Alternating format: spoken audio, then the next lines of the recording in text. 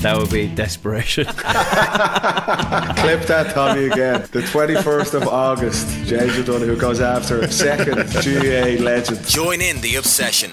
Subscribe now at offtheball.com/join. The Lunchtime Wrap. On Off the Ball. With Energia, proud sponsor of Irish Rugby. Think of the possibilities. It's Wednesday, the 23rd of August. This is the Lunchtime Wrap, and I'm Cameron Hill. Good afternoon. The Lunchtime Wrap on Off the Ball is with Energia, proud sponsor of Irish Rugby. Think of the possibilities.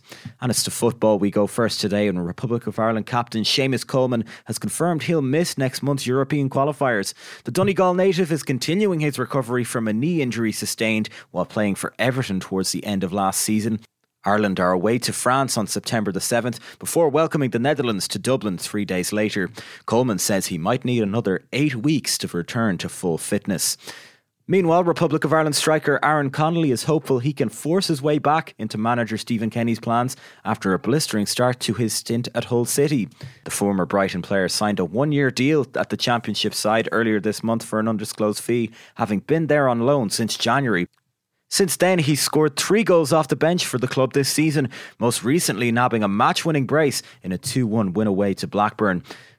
After dull spells at Middlesbrough and Venezia, Connolly is finding some form as Kenny considers his squad for those crucial Euro qualifiers.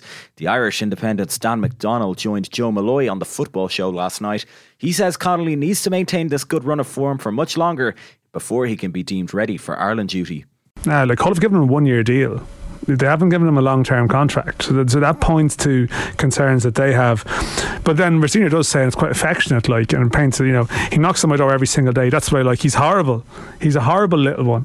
The lads will tell you that, but I love him because he's himself. He moans about everything. He moans about having to go in the pool at the hotel when we're trying to recover. He moans about food, but you need different characters. I don't want a group of nice guys.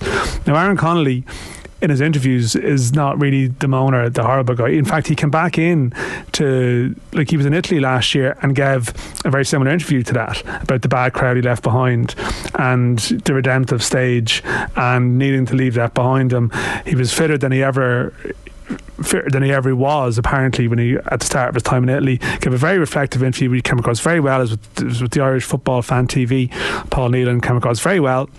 Came and played for Ireland 21s and then didn't play for Venezia again.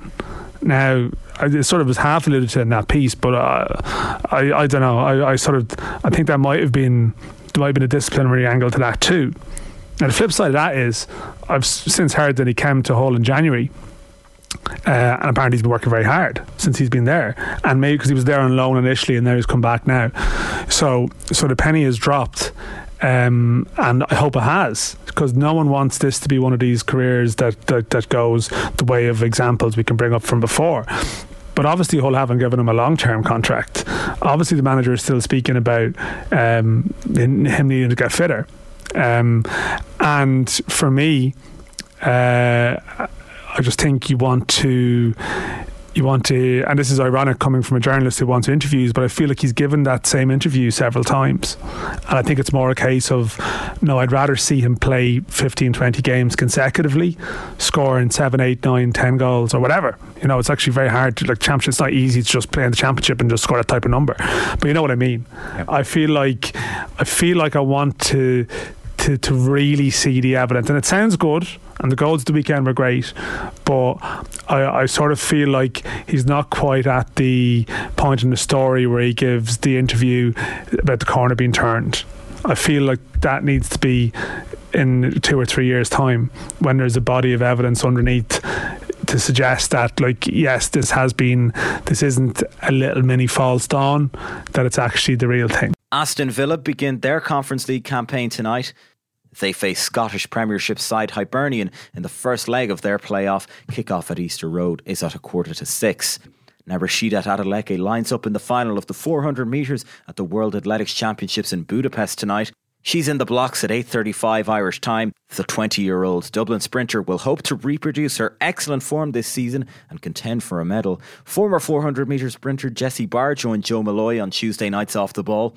The 2012 Olympian explained that even as a youngster, it was obvious that Adeleke was destined for greatness. I'm a huge Rashida fan. I remember the first time she walked into the Institute at 15 and she just had this star quality even at that young age, and she was, you know, these big long limbs that she hadn't really learned to manage yet. She's still kind of learning. I mean, we all saw her and we're like, she's going to be a star. There was just something about her, and she really has kind of, you know, lived up to that promise. And I've just really loved watching how she kind of navigates herself on this global stage. Her interviews are fascinating. You can see she's been training in the kind of high level groups that she has over in the States. And her coach is a guy called, I think it's Adeleke Floriel, Coach Flo. He's going to be on the show on Thursday, actually. Is he? Yeah. Oh, I'll be definitely be tuning in to listen to him, because you can see the kind of maturity he's definitely instilling in her. She mentioned something, I think, after the heat, that they were talking about her being ranked second in, you know, overall, and she just said, you know, it's just noise, you know, times are times, but you have to do it on the day. And I thought it was such a mature answer for someone who's only 20 and is facing into her first global final. You know, I think she just goes about her business, does what she needs to do, doesn't get caught up in it, is really happy to be there at the same time. You know, she talks about how proud she is to be pulling on the Irish vest, but yeah, she just has a real kind of coolness about her. So I'm really excited to see what she can do. Limerick's Sarah Lavin competes in the semi-finals of the 100-metre hurdles at 7:45.